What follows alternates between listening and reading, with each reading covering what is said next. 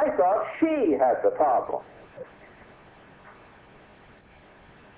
Now that, in a nutshell, is very much of what the problem is in the church today. We pick at each other, we misunderstand each other, and we automatically assume that we are correct and someone else is wrong. I'm going to continue the series on unity that I started. This will be number 3. What is unity? Now let's look at Webster's definition. And as we look at these definitions that Webster gives, see if it sounds like the church today. Harmony, oneness, accord, singleness of effort. Is that what we see in the church today? Everyone working together in a singleness of effort. Symmetry. Are we symmetrical? Or do we have some pretty jagged edges? Here's a good one. Consistency of style and character.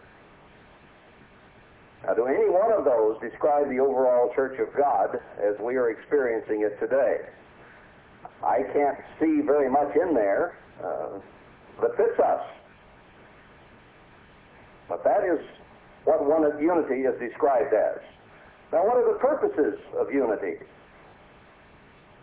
We'll find in the Bible that the purposes of unity are peace, oneness, wholeness, and there are many other elements of this truly gigantic subject that the Bible covers. But we need to understand that 2 things are happening at once in the church today. Let's go first of all to John 4 and verse 24.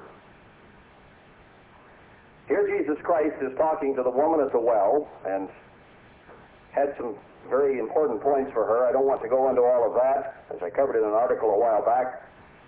But notice in verse 21, Jesus said to her, "Woman, believe me, the hour comes when you shall neither in this mountain nor yet at Jerusalem worship the Father." She felt that her credentials were good, that they had known God, the Samaritans, for quite some time, but he was letting her know that she didn't understand who God was all about, or what God was all about, or who he was. And he told her, "You worship you know not what. We know what we worship, for salvation is of the Jews. But the hour comes, and now is, when the true worshipers shall worship the Father in spirit and in truth." So he said, this is the beginning. It now is, and it will come. So it began with him, and it would continue.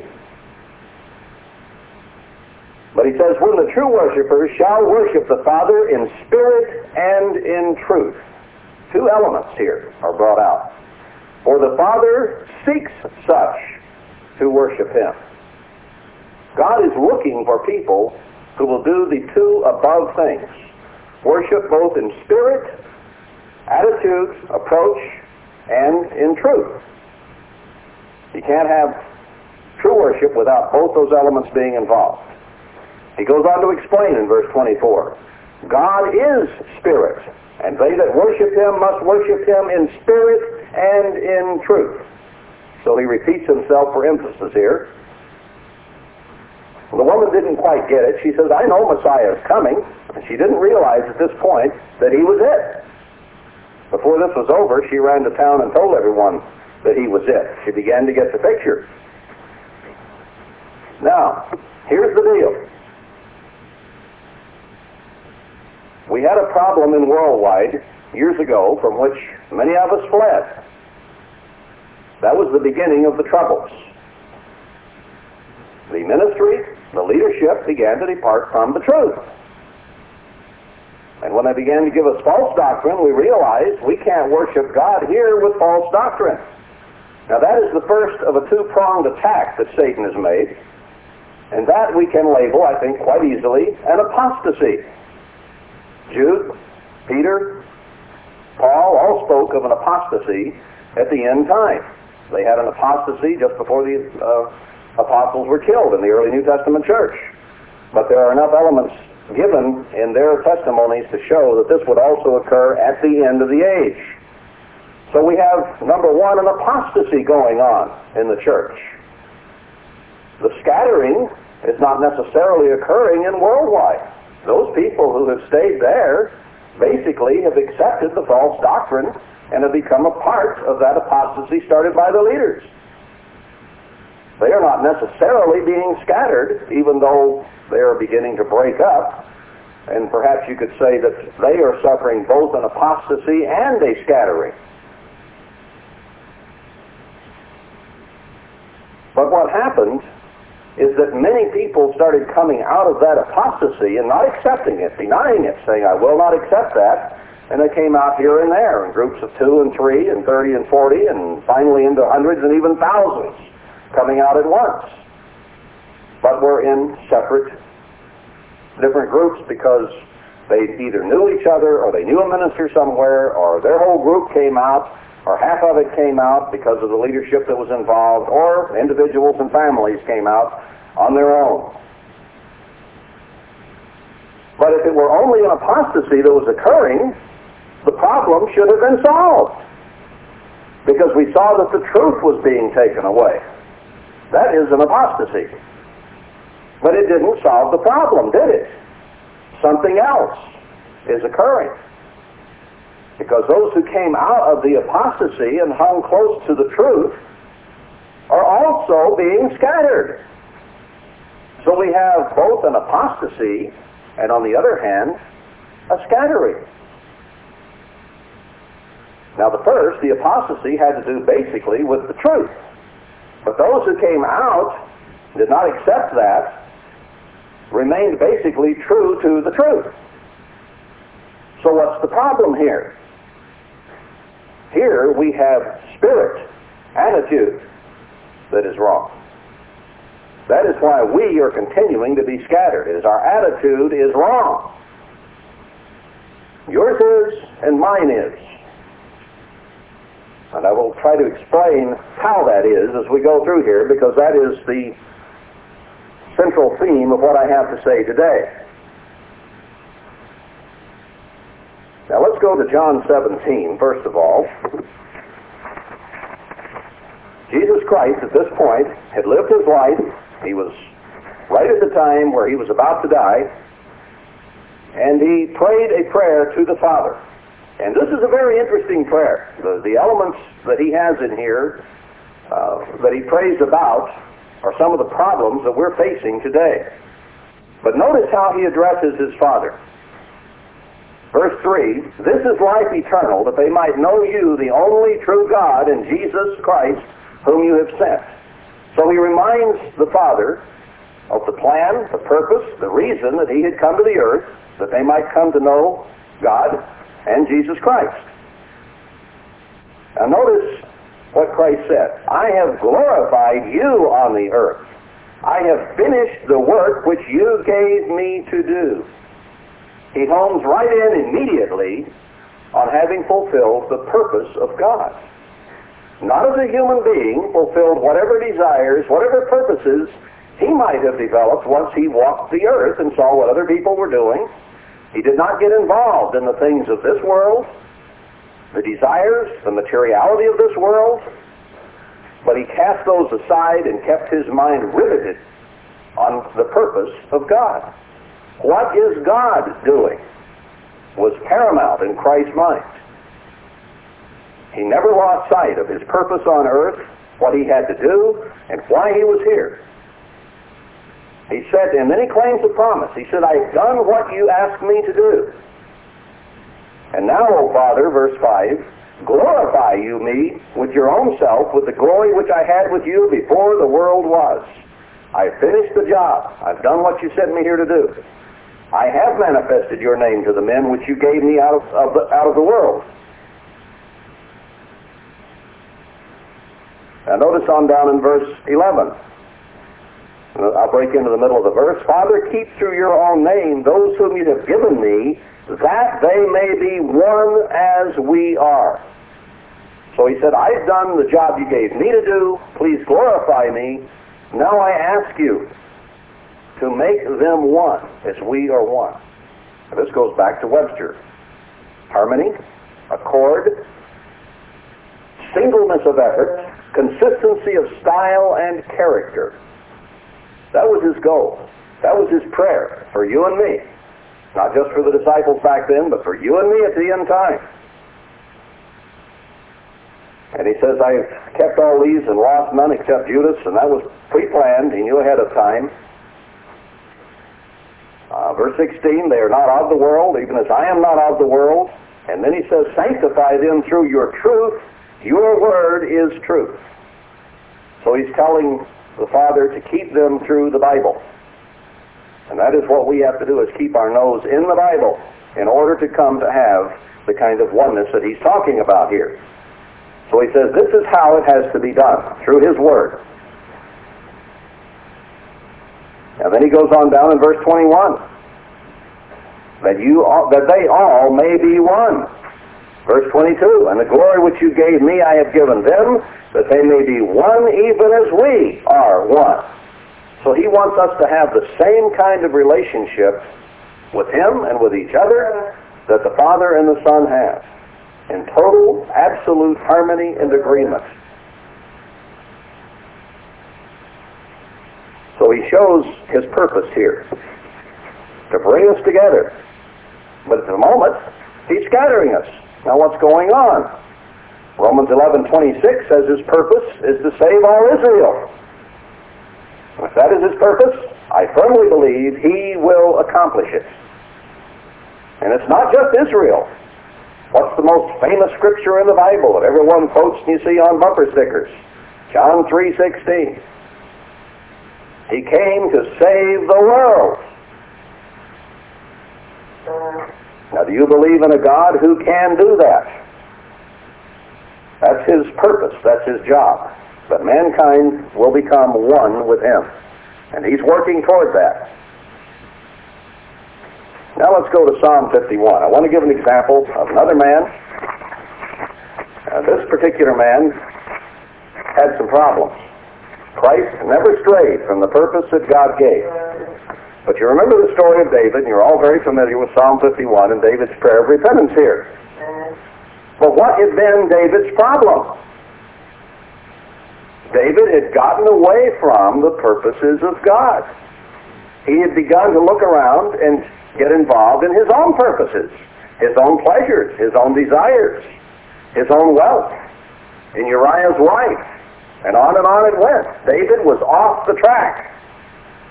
He had strayed. And then he began his prayer with saying, have mercy on me according to your loving kindness, and asked for mercy and blotting out of his sins, and that he be washed thoroughly and cleansed. And he said he acknowledged his transgression, and his sin was always right there in front of him. He couldn't get away from it. And you and I have had that problem. We look back on our lives sometimes, and I gave a whole sermon about that recently, that isn't what we need to be doing. And David was putting this behind him at this point. But this was during the time of repentance that he was saying this. But notice now down in verse 9, hide your face from my sins and blot out all my iniquities. Create in me a clean heart, O God, and renew a right spirit within me. He realized his attitude had been wrong, that he had strayed from God's purposes, that his spirit was wrong. Now see, here was a man who understood the truth. Here was a man who had the truth, a man who loved the truth. Read the Psalms, all of them, and how he extols the truths of God, the laws of God, the ways of God, the statutes of God. He mentions that constantly. So he had the truth, but his spirit, his attitude, his purpose was wrong. He had gotten selfish. So he asked not to be cast away in verse 11, and that God would not take his Holy Spirit from him, because he realized he had to have that in order to have the right spirit and attitude himself. So notice verse 12, restore to me the joy of your salvation, and uphold me with your free spirit. Then will I teach transgressors your ways, and sinners shall be converted to you. So he went through this prayer of repentance. He said, my attitude has been wrong, my spirit has been wrong, I've gotten selfish, now I want the right spirit reinstalled.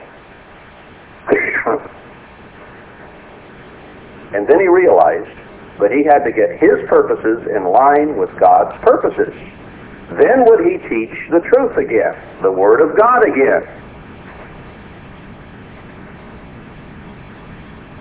Deliver me from blood guiltiness, O God, you God of my salvation, and my tongue shall sing aloud of your righteousness. See, he had forgotten that. Sidetracked. O Lord, open my lips, and my mouth shall show forth your praise. He's getting his mind back on God here. He had been chastened pretty severely. He was not God-centered anymore. He had become the center of his attention. His passions, his desires, his so-called physical needs had become the center of his attention. Selfishness. For you desire not sacrifice, else would I give it. You delight not in burnt offering. God doesn't want us sacrificing in terms of doing penance or that type of thing. He said the sacrifices of God are a broken spirit. That is, humility, contriteness, the attitude of a little baby, of malleable clay. A broken and a contrite heart, O God, you will not despise. So he realized his spirit and attitude had to change from one of pride and vanity and self to one of utter contriteness. Then God would be able to use him. Can God use a church today that is filled with vanity, with self-purpose, with pride, with ego, that puts other organizations down, who puts other people down because they're not doing the same as they are? Like the lady I ran into that said I had an accent. It was very obvious to her I wasn't from here. I was from somewhere else. And she wouldn't be satisfied till she found out where I was from.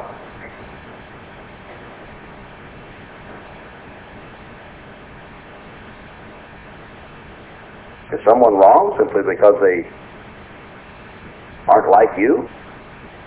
Are they wrong because they aren't like me? See, I assumed she had an accent. No, she doesn't have an accent. She talks just like everybody else around here.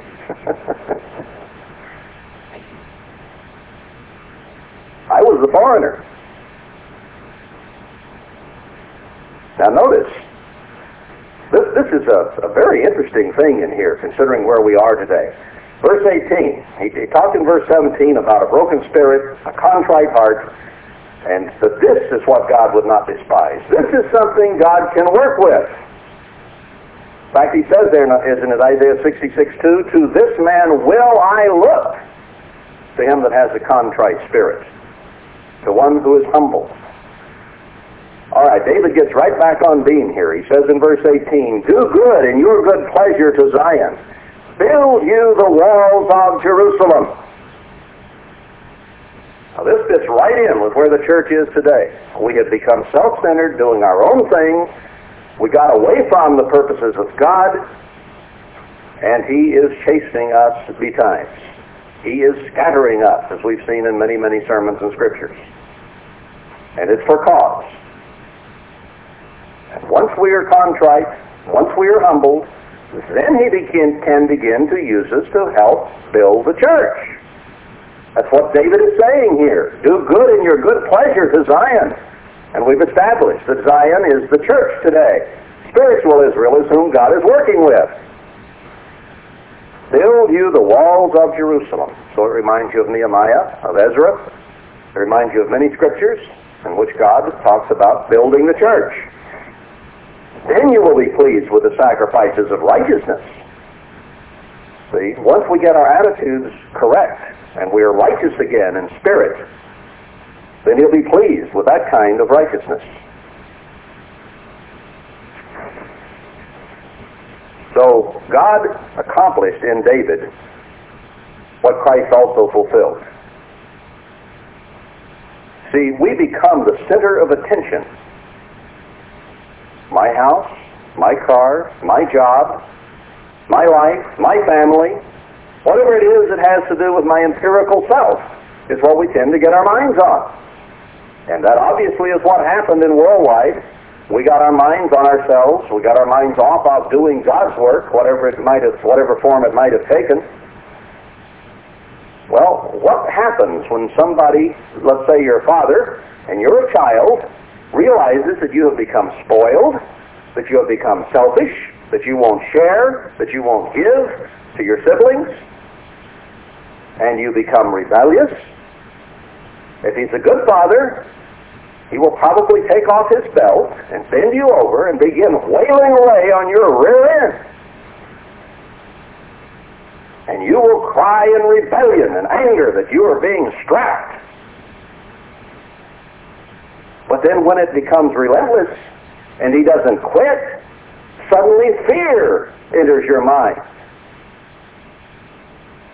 And as he continues, the fear gives way to utter repentance. Because now your mind is not necessarily just on yourself, but your mind is on your dad. Your mind is on your dad whipping you. And your mind is on your dad stopping that. Now you're certainly involved because it's hurting you. But you see, you are not the center of attention anymore. That arm back there, right behind you, is the center of your attention.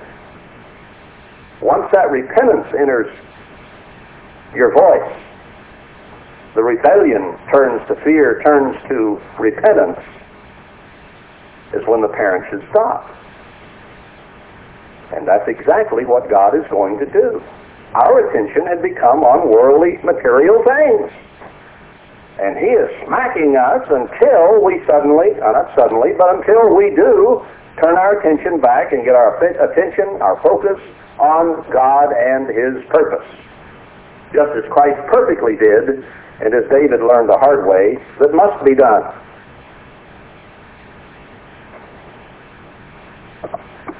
Are we beginning to refocus on God? Is that what this is doing to us? With some, they're just drifting on off. They're not listening to what God is saying. Others are getting the message. They're beginning to repent, to turn to God with their whole heart. That is what he is after. Now let's go to Revelation 3. Let's see this. This is one that we're all very, very familiar with and probably frustrated with because it shows us. Revelation 3,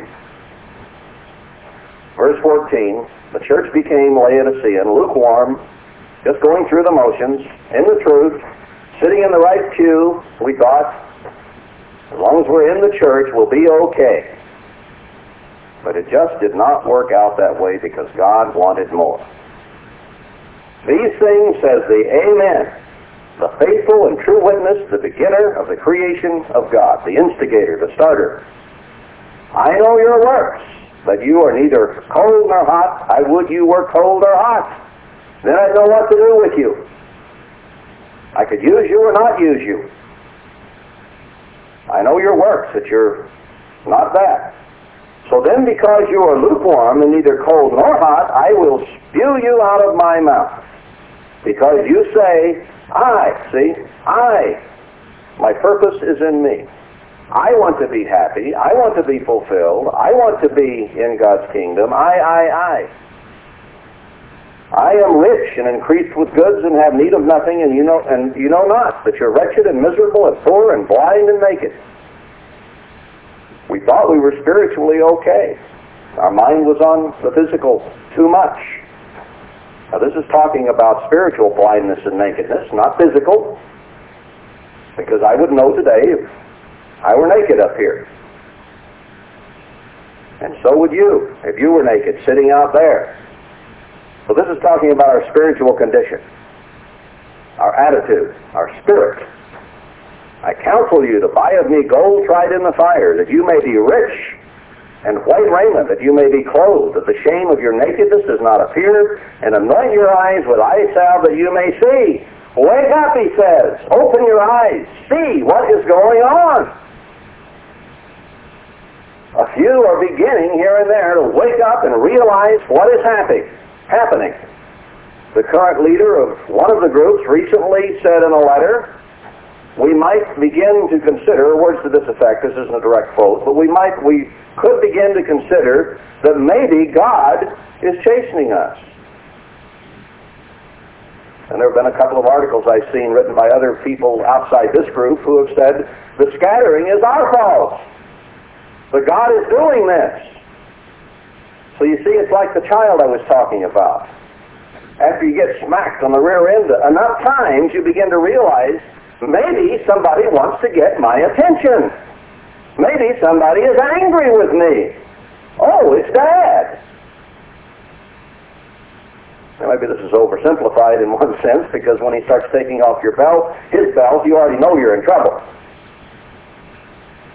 But maybe God already had his belt off and sort of slipped up on us, and it's taking us a while to wake up to what's going on. We've been smacked several times, it seems, or continually. And there is not closeness and unity and focus and oneness and singleness of effort. It just isn't there. We esteem our own things. What about Matthew 25, verse 37? I won't turn to that one. But it says at the end time, it will be as in the days of Noah. People will just be going on about business. See, we lost focus. Mr. Armstrong, for many, many years, or Herbert Armstrong, I should say, we've dropped the Mr. Herbert Armstrong would focus us on what God's purpose was at that time. To preach the gospel around the world as a witness, to call many people to God's truth. And boy, did he keep us on that beam. But we began to lose that. We began to forget that. We settled down comfortably and thought we were okay. But that's not what God thought. Now let's go back and revisit the book of Haggai. I gave a sermon on this 2.5 years ago now, or almost that.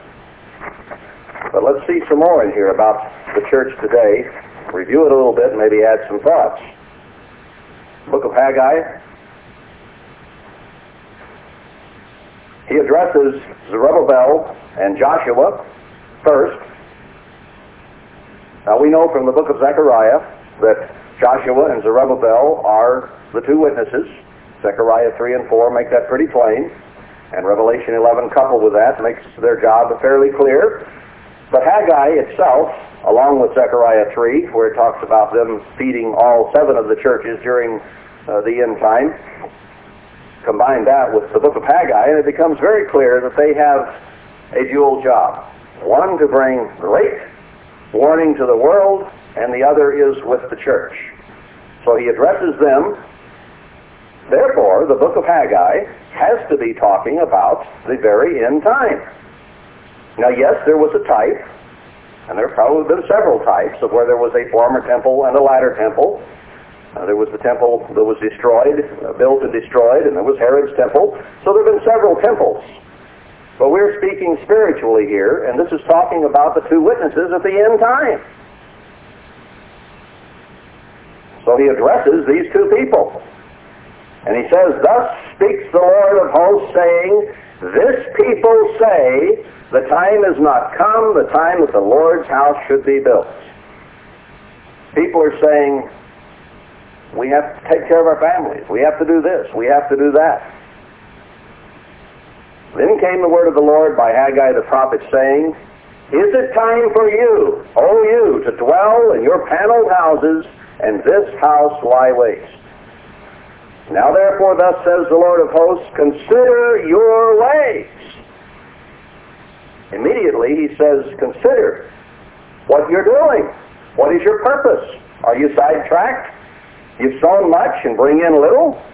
Now we could look at the economy today and realize that with inflation and various things that are occurring, that we sowed much, we worked hard, and yet it seems to be being taken away with taxes, inflation, whatever else. And maybe one of these days when the stock market falls, it'll be taken away in one great crash. You eat, but you have not enough. You drink, but you're not filled with drink. You clothe you, but there's none warm, and he that earns wages to put them into a bag with holes. So spiritually we feel unfed, and there are people wandering back and forth, group to group, organization to organization, on how many tape lists or whatever, trying to find spiritual food today. We sowed, but we're not reaping much. We were in God's church for 20, 30, 40 years, most of us. But suddenly the teaching is watered down. The meat is not there. And in some cases, even if there is meat available, people gag on it. In other words, we're not satisfied. We're not happy. We're wandering about. We can't find the answers that we feel that we need. Then he says again, thus says the Lord of hosts, consider your ways. Go up to the mountain and bring wood and build a house. Get back onto beam of what my purpose is, God says. This is an end-time prophecy written to the end-time church, saying, get your mind on my purposes. Not on materiality, not on the things of this world, not on your own houses, but the house of God, the church of God. You looked for much, and lo, it came to little. We thought, boy, the church is getting bigger and bigger, and everything will be fine, and one of these days we'll get a call, and we'll all run off to a place of safety. But it didn't happen that way. Because like David and like many others, we got sidetracked. We became self-centered, not God-centered. Why? Oh, wait a minute. He says in verse 9, you looked for much, and lo, it came to little, and when you brought it home, I did blow upon it. Why, says the Lord of hosts? Because of my house that is waste, and you run every man to his own house, his own purposes and things. And boy, is his church laid waste. His house is almost destroyed. And Christ said it would happen in Matthew 24:2. Not one stone left upon another. Isaiah 5 talks about many great and fair houses being torn down. Many, many churches would occur right here at the end among the people who are supposed to be worshiping in spirit and in truth. Therefore the heaven over you has stayed from dew, and the earth has stayed from her fruit, and I called for a drought upon the land, and upon the mountains, and upon the corn and the wine, and so on. And there is a famine, a spiritual famine in the land, as Amos says in Amos 8. But then Zerubbabel and Joshua and the remnant of the people obeyed the voice of the Lord their God and did fear before God. So at some point, God is going to appoint leaders, and they and the people are going to wake up. They're going to fear God, and they're going to respond. They're going to get their mind back on God's purpose, that is building the church, saving Israel. Spiritual Israel today and physical Israel later in the millennium and great white throne judgment, along with the rest of the world in their order. But first and foremost is accomplishing the first fruits, getting them to salvation. We don't know how many people in the world heard Jesus Christ. How many heard Paul? How many heard Peter? But we do know of those who were written about in the Bible who did turn to God and did obey. You see, that's what God's purpose was all along. We don't know how much the gospel might have been preached during the Middle Ages. That was not all that God's purpose revolved around. The overall purpose is to bring everyone to oneness and salvation. That's the reason God started this whole thing, to share his kind of living with us. We didn't even exist. But he wanted to share. So he became a father. And our brother wants to share. That is his purpose. There will come a time when there will be no need to preach the gospel around the world. That will have been accomplished. Meanwhile, people will either be in God's kingdom or they won't. And it will all be over. Preaching of the gospel is a means to an end, and the end is the purpose of God, and that is salvation. God said that he will be with these two witnesses at the end, and the remnant of the people, verse 14, came and did work. Now, in chapter 2, it's interesting that he spoke to these two individuals again, and to the residue of the people. Well, what are we coming up with now? We had a great apostasy, and many people left the truth. We had a great falling away from the Spirit of God, the attitude, the reason for the church being here, and got involved in our own things, just as David did, and now he's talking about the end-time church. Now, there are many theories about Haggai and Zechariah, but it seems to me very clear that this is talking, when it talks about the former temple and the latter temple here, the temple coming apart and being rebuilt, the final fulfillment of this has to be right at the end of this age, because he's addressing the two leaders who are there to do it. Then he says to the residue, and that's who we are. We're what's left after the apostasy, after the scattering, and we are part of the scattering, but I mean, some of those who were scattered have also, over a period of time, completely given it up. Just left it all. But the residue, the remnant, the ones who are still struggling to follow God's ways and to repent, the residue will come together to work. So God is going to begin to work unity. But what I want to get across is that we have to get our minds back on His purposes and off our own. We have to restore, or have restored, the Spirit of God within us. In verse 3, since we've established that this has to be the last fulfillment of former and latter temples, we can see that a little more in verse 3. Who is left among you that saw this house in her first glory? And how do you see it now? Is it not in your eyes in comparison of it as nothing? What's left is not much. It doesn't even begin to compare with what was here, let's say, in 1980. Or even in 1986 when Herbert Armstrong died. Compare what is left with that, and there's just not much here. Who is left among us that saw that? So this is speaking of one generation at the end, during the time of Joshua and Zerubbabel. And I firmly believe that that time is upon us. That we are at the end of the age, and that those two will appear fairly soon. I'm not going to try to get into age and dating here at all. The timing of this is entirely up to God. But He wants us to see and understand that we got our minds off His purpose. And that we were scattered as a result. And we have to restore the spirit and attitude of what needs to be done. So He says, be strong, Zerubbabel and Joshua, and to the people. And He says, work, for I am with you, says the Lord of hosts in verse 4. And He says, fear not, it's just a little while till I will shake the heavens and the earth. So this thing is very close. Notice verse 9, the glory of this latter house shall be greater than of the former, says the Lord of hosts. So what is going to be rebuilt is going to be better, more close to God than what we just came out of. Now, some of us who have been around for 40 or 50 years in the church of God saw what was built there. And what we have to look forward to is something far greater than what was under Herbert Armstrong. Because when God puts this thing together for the last time under the two witnesses, it will be forever. It will never be torn down again. Because Christ will come back to that church once reassembled, and He will use that church, along with those who are resurrected as first fruits with the end-time church, to restore salvation and grace to all Israel and ultimately to the world.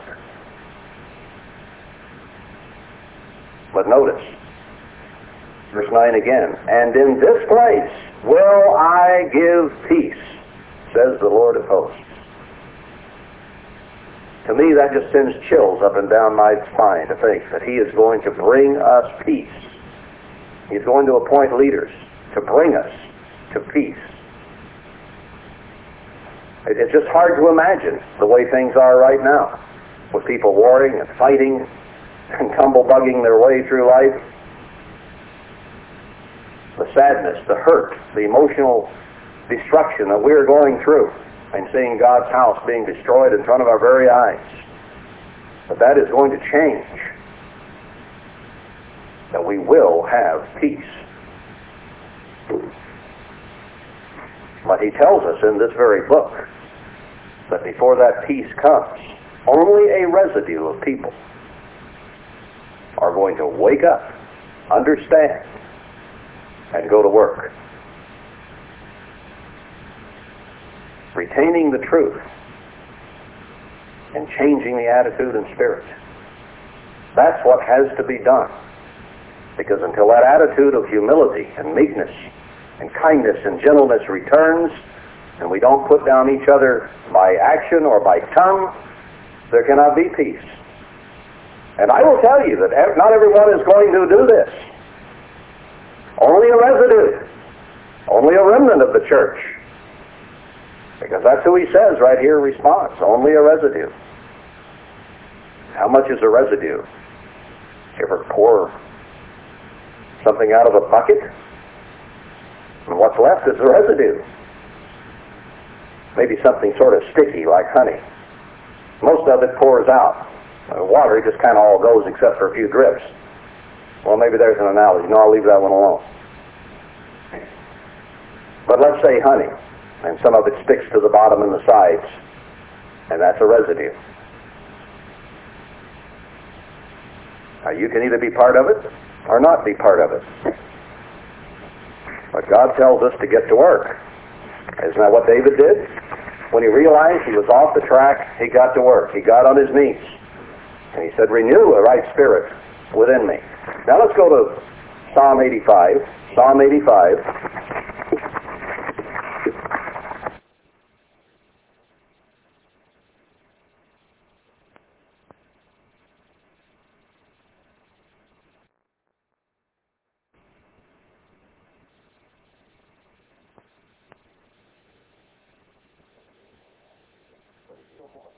There's a great deal more back here. Again, I didn't look this up to be sure, but probably it's a Psalm of David. And I think it starts out with a bit of a prophecy. Lord, you have been favorable to your land. You have brought back the captivity of Jacob. You have forgiven the iniquity of your people. You've covered all their sin. And perhaps this might have a lot of applications, but it might apply to the church today. In that, we came out of this world, and God did give us forgiveness and mercy, and allowed us to brought us to a point of conversion and the ingestion of His Holy Spirit, and we were favored by God. Verse 3, you've taken away all your wrath. You've turned yourself from the fierceness of your anger. Now maybe this is a prophecy for the future, but perhaps it has also been somewhat fulfilled in the church. Turn us, O God of our salvation, and cause your anger toward us to cease. Maybe the first few verses are basically only a plea for God to bring this turning of His anger that He has toward us. Because verse 4 shows that He is clearly angry. Verse 5, will you be angry with us forever? It seems like it, doesn't it? This thing just goes on and on and on. The churches keep coming apart and coming apart and coming apart. Will you draw out your anger to all generations? Is this thing just going to go on forever? Will you not revive us again, that your people may rejoice in you? And that's what we hope for. That God will revive us. Show us your mercy, O Lord, and grant us your salvation. I will hear what God the Lord will speak. Okay. I'll open my ears. I'll hear what God has to say. For He will speak peace to His people. We just read that in the book of Haggai. At the end, He will speak peace to His people and to His saints. There we are. But let them not turn again to folly. There's a warning with this. Don't turn to folly. Surely His salvation is nigh them that fear Him, that glory may dwell in our land. Mercy and truth are met together. Now there's a nice coupling.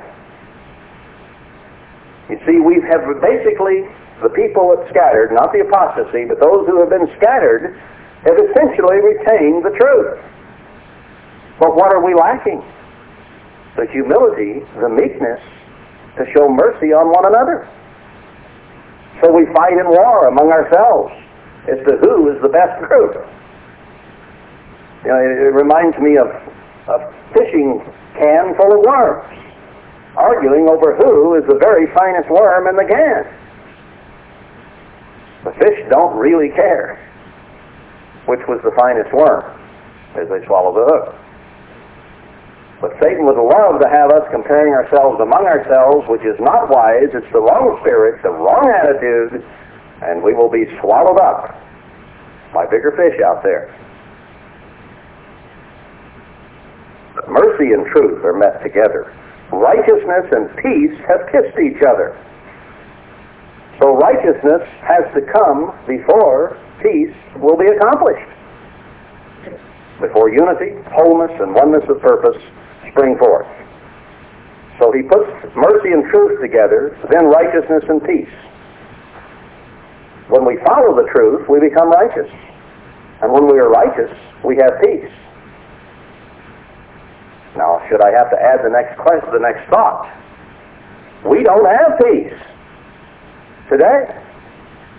Therefore, we must not have righteousness.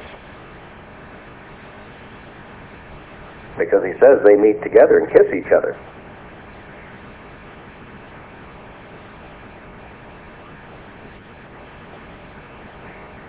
You might write down Psalm 89:14. I won't go back to that one. It says essentially the same thing. But let's go now to Matthew 5 and verse 9. Here he says, and I'll get there in a moment, "Blessed are the peacemakers, for they shall be called the children of God." Which ones will God recognize as his children? Not bastards, but his children, the children of God. The ones who make peace. If you've noticed, peace does not come automatically. It has to be made. There are ways that you make peace. Now, the world has its ways of making peace. In fact, they called one handgun, the Colt 45, the peacemaker. We've probably all heard the sermonette given about that years and years ago. I don't remember who gave it. But it's one of those that sticks in your mind. Because they figured with that handgun, they could make peace. Shoot the fellow you're arguing with, and things are peaceful. Now, I would disagree with that. They might be quiet. But peace would not break out. Many, many Western novels and movies have been written on this very thing. Because as soon as you shoot the fellow to make peace with him, his relatives become very vengeful, very frustrated, and ready to kill you. Then you can't live in peace because they're chasing you all over Colorado, Wyoming, Montana, and wherever else you want to go. Not only that, you may not have peace yourself because you are facing the possibility of a hangman's noose, of being incarcerated the rest of your life, and just maybe there might even be a little conscience about the person you gunned down to make peace. And you might not be able to sleep well at night. Yes, you got quiet, but you didn't get peace. So destroying our enemies or putting them down is not the answer. And another approach of the world is kill them all and let God sort them out. That's the way we fight wars, see? Man's way of having peace is to start a war and kill everybody in the other country that you possibly can kill. It's the same principle as the Colt 45 peacemaker. They won't fight with you if you kill them all. So, using that approach, as soon as everybody's dead but one man on earth, then we'd have peace. Except that he'd get awfully lonely.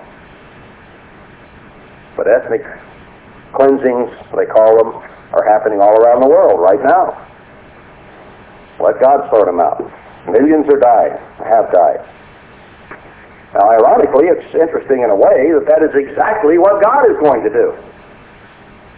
He said that the church in one fulfillment and the nation in another fulfillment will essentially die.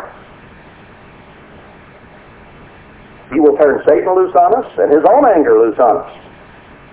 And as a result, that will bring quiet. But you see, God is different than us in that he can resurrect those people. So he'll have quiet for a while, he'll bring them up, and voila, their attitudes will have changed. They will be contrite. They will be humble. They will say, I don't want that to happen again. He will have their attention. You see, he's chasing us in different ways to get our attention and to refocus on him, not our own houses, not our own ways, not materialism or anything else, but on building the church of God, building the temple of God, of which we are the building materials, the living stones. We're supposed to be putting this together, but we can't. You and I cannot do it because our attitudes still aren't right. We're not there yet. If we were, this would be happening. The scattering would have stopped. Now, looking at the Scriptures, I don't think the scattering is even going to stop once the unity starts, because it's only going to be a residue who will listen to these Scriptures.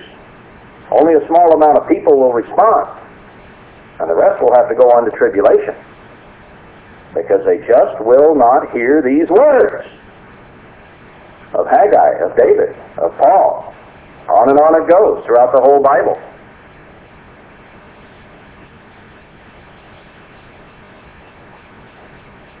To make real peace, someone has to sacrifice. Someone has to give. Someone has to apologize, maybe. Even if they are technically correct, someone has to make the first move. What about a husband and a wife when they get askance with one another? And maybe we're getting the silent treatment. Somebody has to say, I'm sorry. Somebody has to say, I love you. Somebody has to make a move, or the silent treatment could go on for weeks and months and years. You and I to make a movement if we are going to make peace. The peacemakers, Christ says. Not just those who sit around and wish there was peace. Not those who sit around and wish there was unity. Not those who sit around and wish we were all of one accord in singleness of purpose and mind. But those who make peace.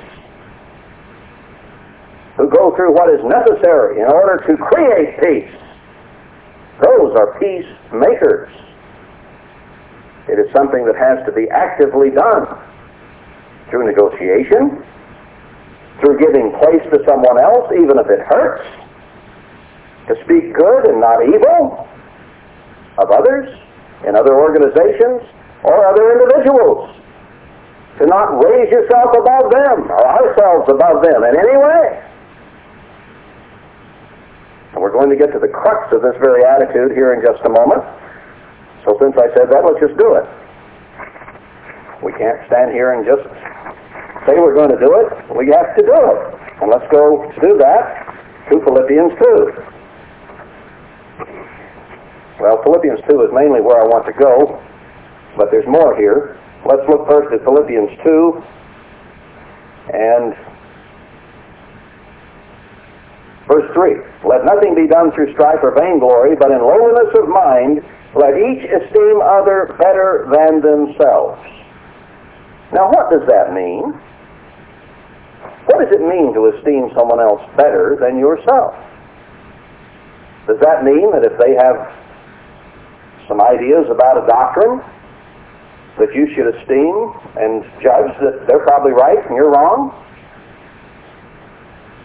What if we had done that with Joe Sr. and Joe Jr.? See, if they disagree with us, does it simply mean that we have to say, well, you're probably right, I'm probably wrong on all counts?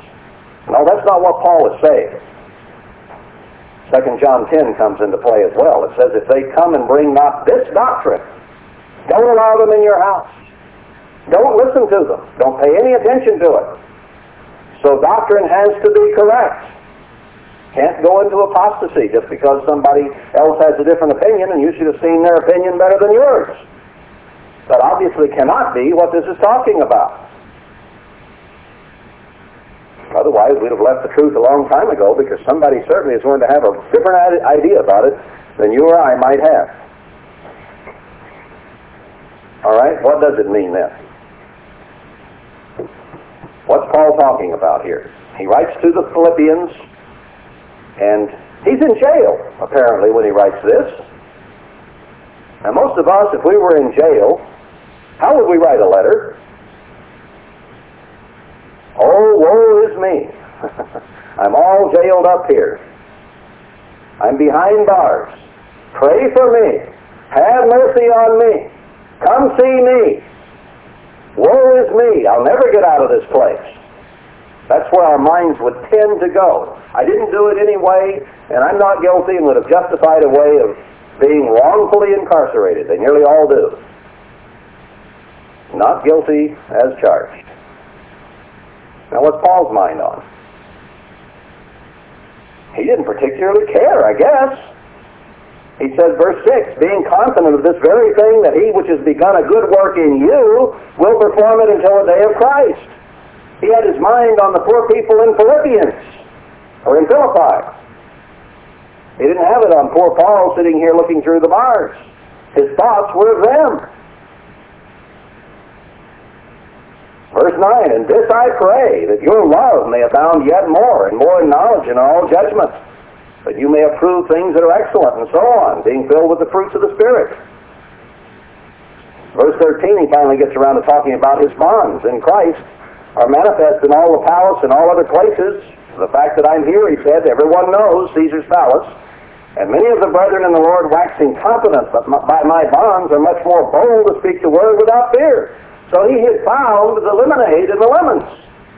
The people were becoming bolder because they realized Paul was incarcerated unfairly, and they began to realize that they needed to turn to God without fear. So on and on it goes. Verse 23, for I am in a strait betwixt two, having a desire to depart or to die and to be with Christ in the resurrection, which is far better. Paul said, I've lived a long enough life. I've been through enough. I believe I've finished the course, fought a good fight. I don't have anything in particular to live for as far as physical things are concerned. I had just as soon as die, and in the next split second of my consciousness, be with Jesus Christ.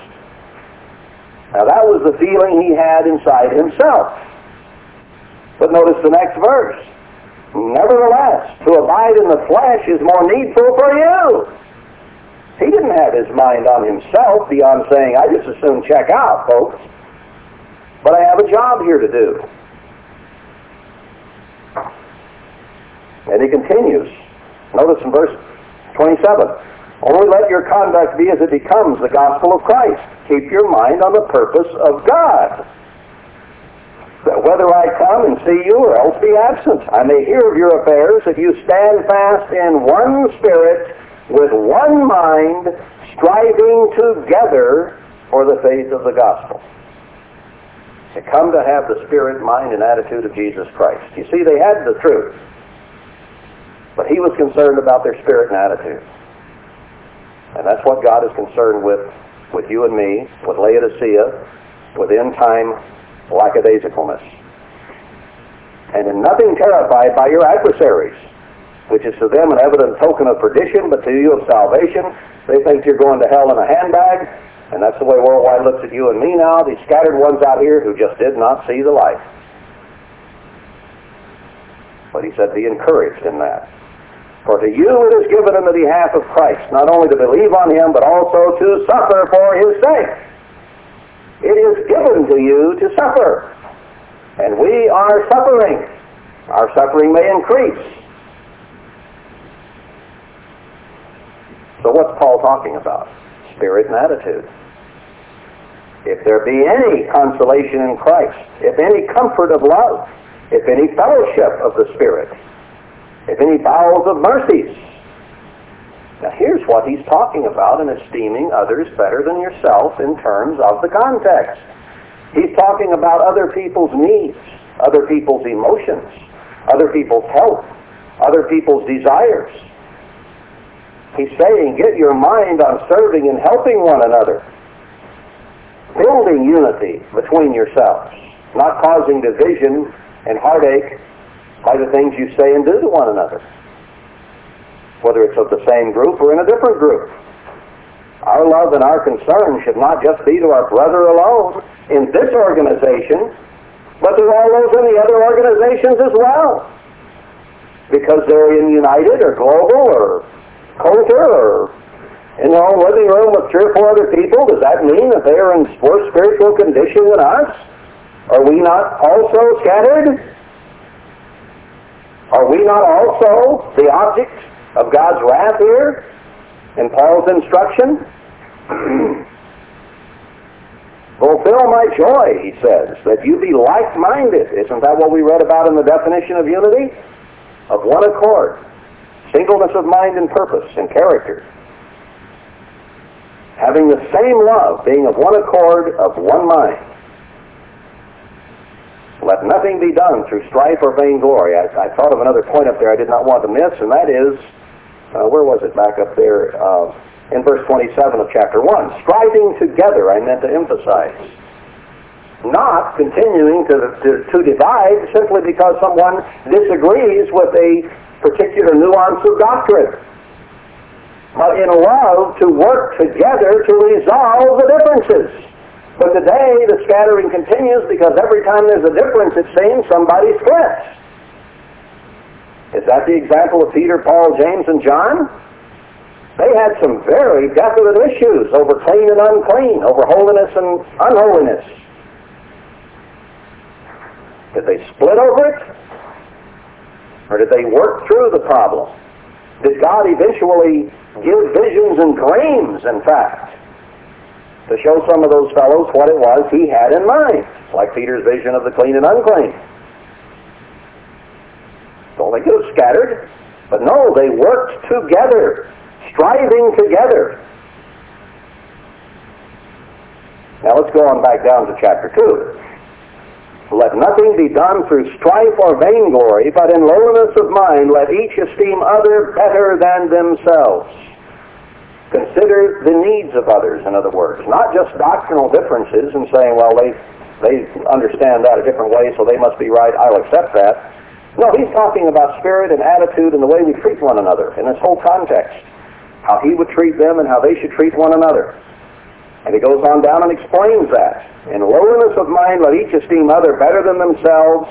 Look not every man on his own things, but every man also on the things of others.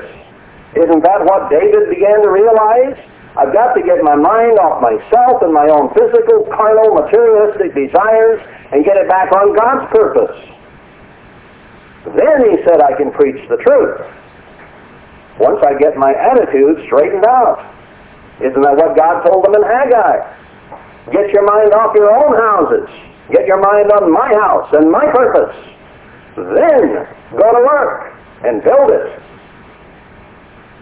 It goes on to explain here in verse 5. Let this mind be in you which was also in Christ Jesus, who being in the form of God thought it not robbery to be equal with God, but made himself of no reputation, and took upon him the form of a servant, and was made in the likeness of men.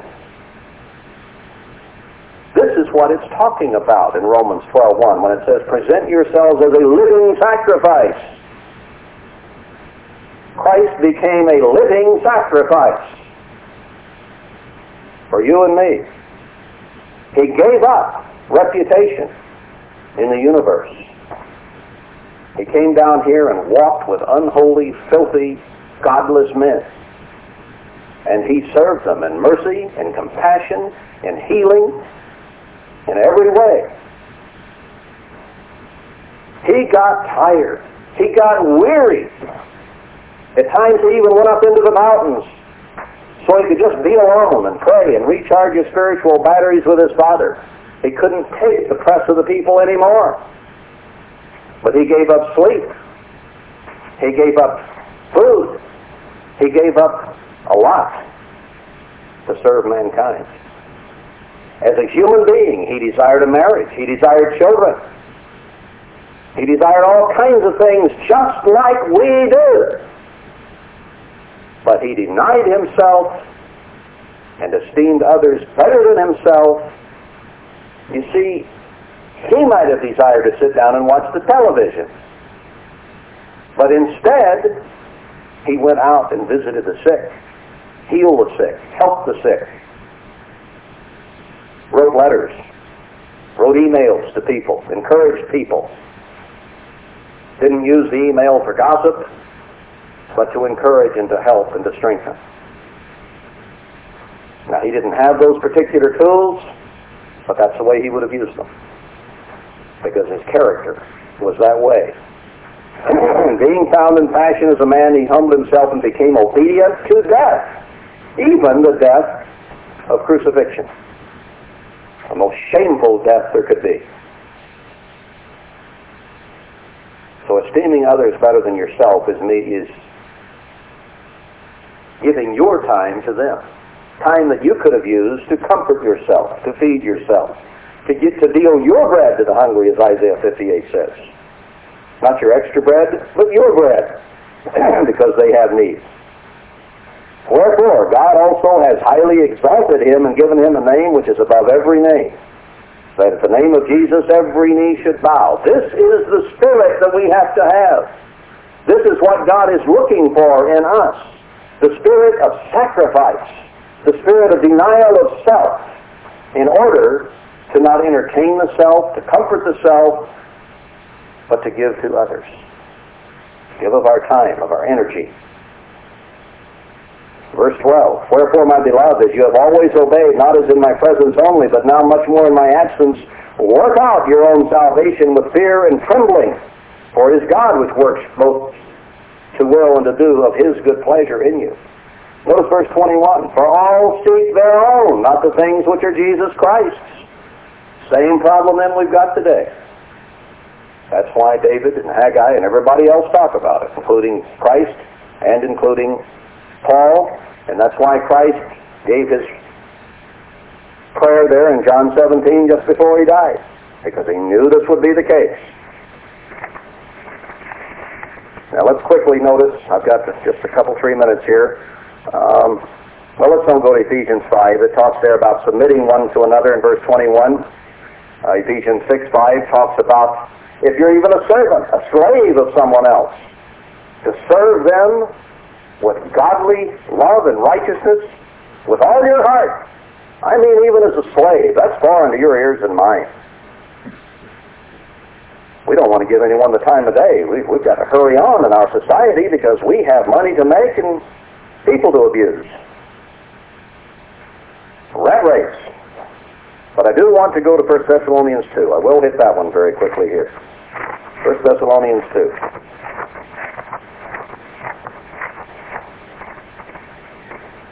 Verse 7.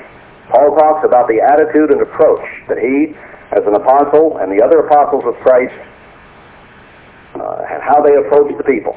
Verse 7. But we were gentle among you, even as a nurse cherishes her children. Now, whether he's speaking here of someone who is taking care of a woman's children, or whether it's talking about a physical nurse with sick people, gently, lovingly, kindly, taking time, energy to give to other people. Imagine yourself as a nurse. Bedpans and bed sores. Nursing, gently, taking care of the needs of others. Is that the attitude we have toward each other in this organization? Is it the attitude we have toward those in other organizations of God's church? Or unorganizations of God's church? They're still God's people. They may just be as much of the residue as we are. I want to be part of that residue, brethren. Help me. And I will strive to help you. We're in this together. We all need help. We need each other's help. That's the whole point of this. To get in line with the purposes of God, with the right spirit and attitude of daily sacrifice.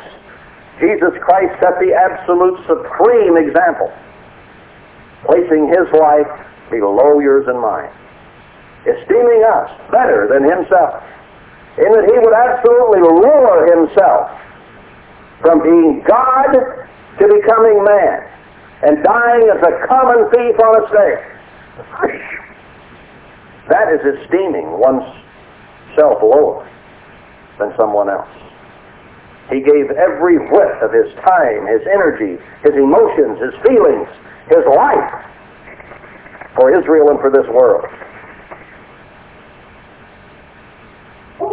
That must not be what is happening in the church today, because we don't have that oneness, that unity, that harmony, that accord that Christ prayed we would have and prophesied we would not have, because each would seek his own and build his own house.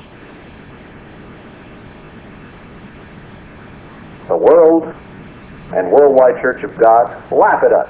I saw a program not too long ago in which Joe Jr. was on PTL Club, I think it was, or 700 or whatever it was. And they were kind of laughing about those who didn't see the light. Laughed us to scorn. They shoot out their lip. The world thinks we're nuts and crazy, those of them who are aware of us. If we are to worship God, we must worship in spirit and in truth.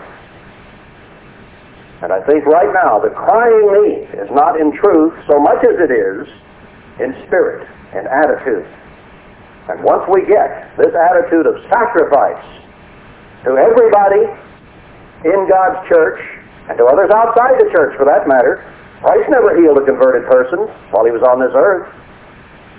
But he says, if you love one another, then is how, then is when men will know that you are my disciples. We must not be accomplishing that, because men don't think of us as God's disciples. They think of us as nuts that can't get along with each other and fight and war among ourselves. We have some repenting yet to do, brethren. We have work to do to build the church of God. And before too long, God is going to give us the leaders. I feel firmly that is going to happen. But who will be the residue who responds? Which of us are going to get to work? Which of us will recognize what's happening? Which of us will have the spirit and attitude to jump in without fear and work to build a temple? That is the purpose of God. And the reason we're not unified is we just aren't there yet. So, brethren, let's work. Because we can be unified, and God promises it.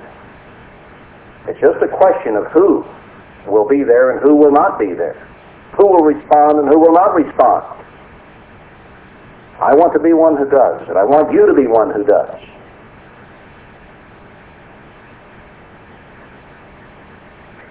I will stop there for lack of time, not lack of something more to say, because the Bible is very full of this theme, of the very purpose of God.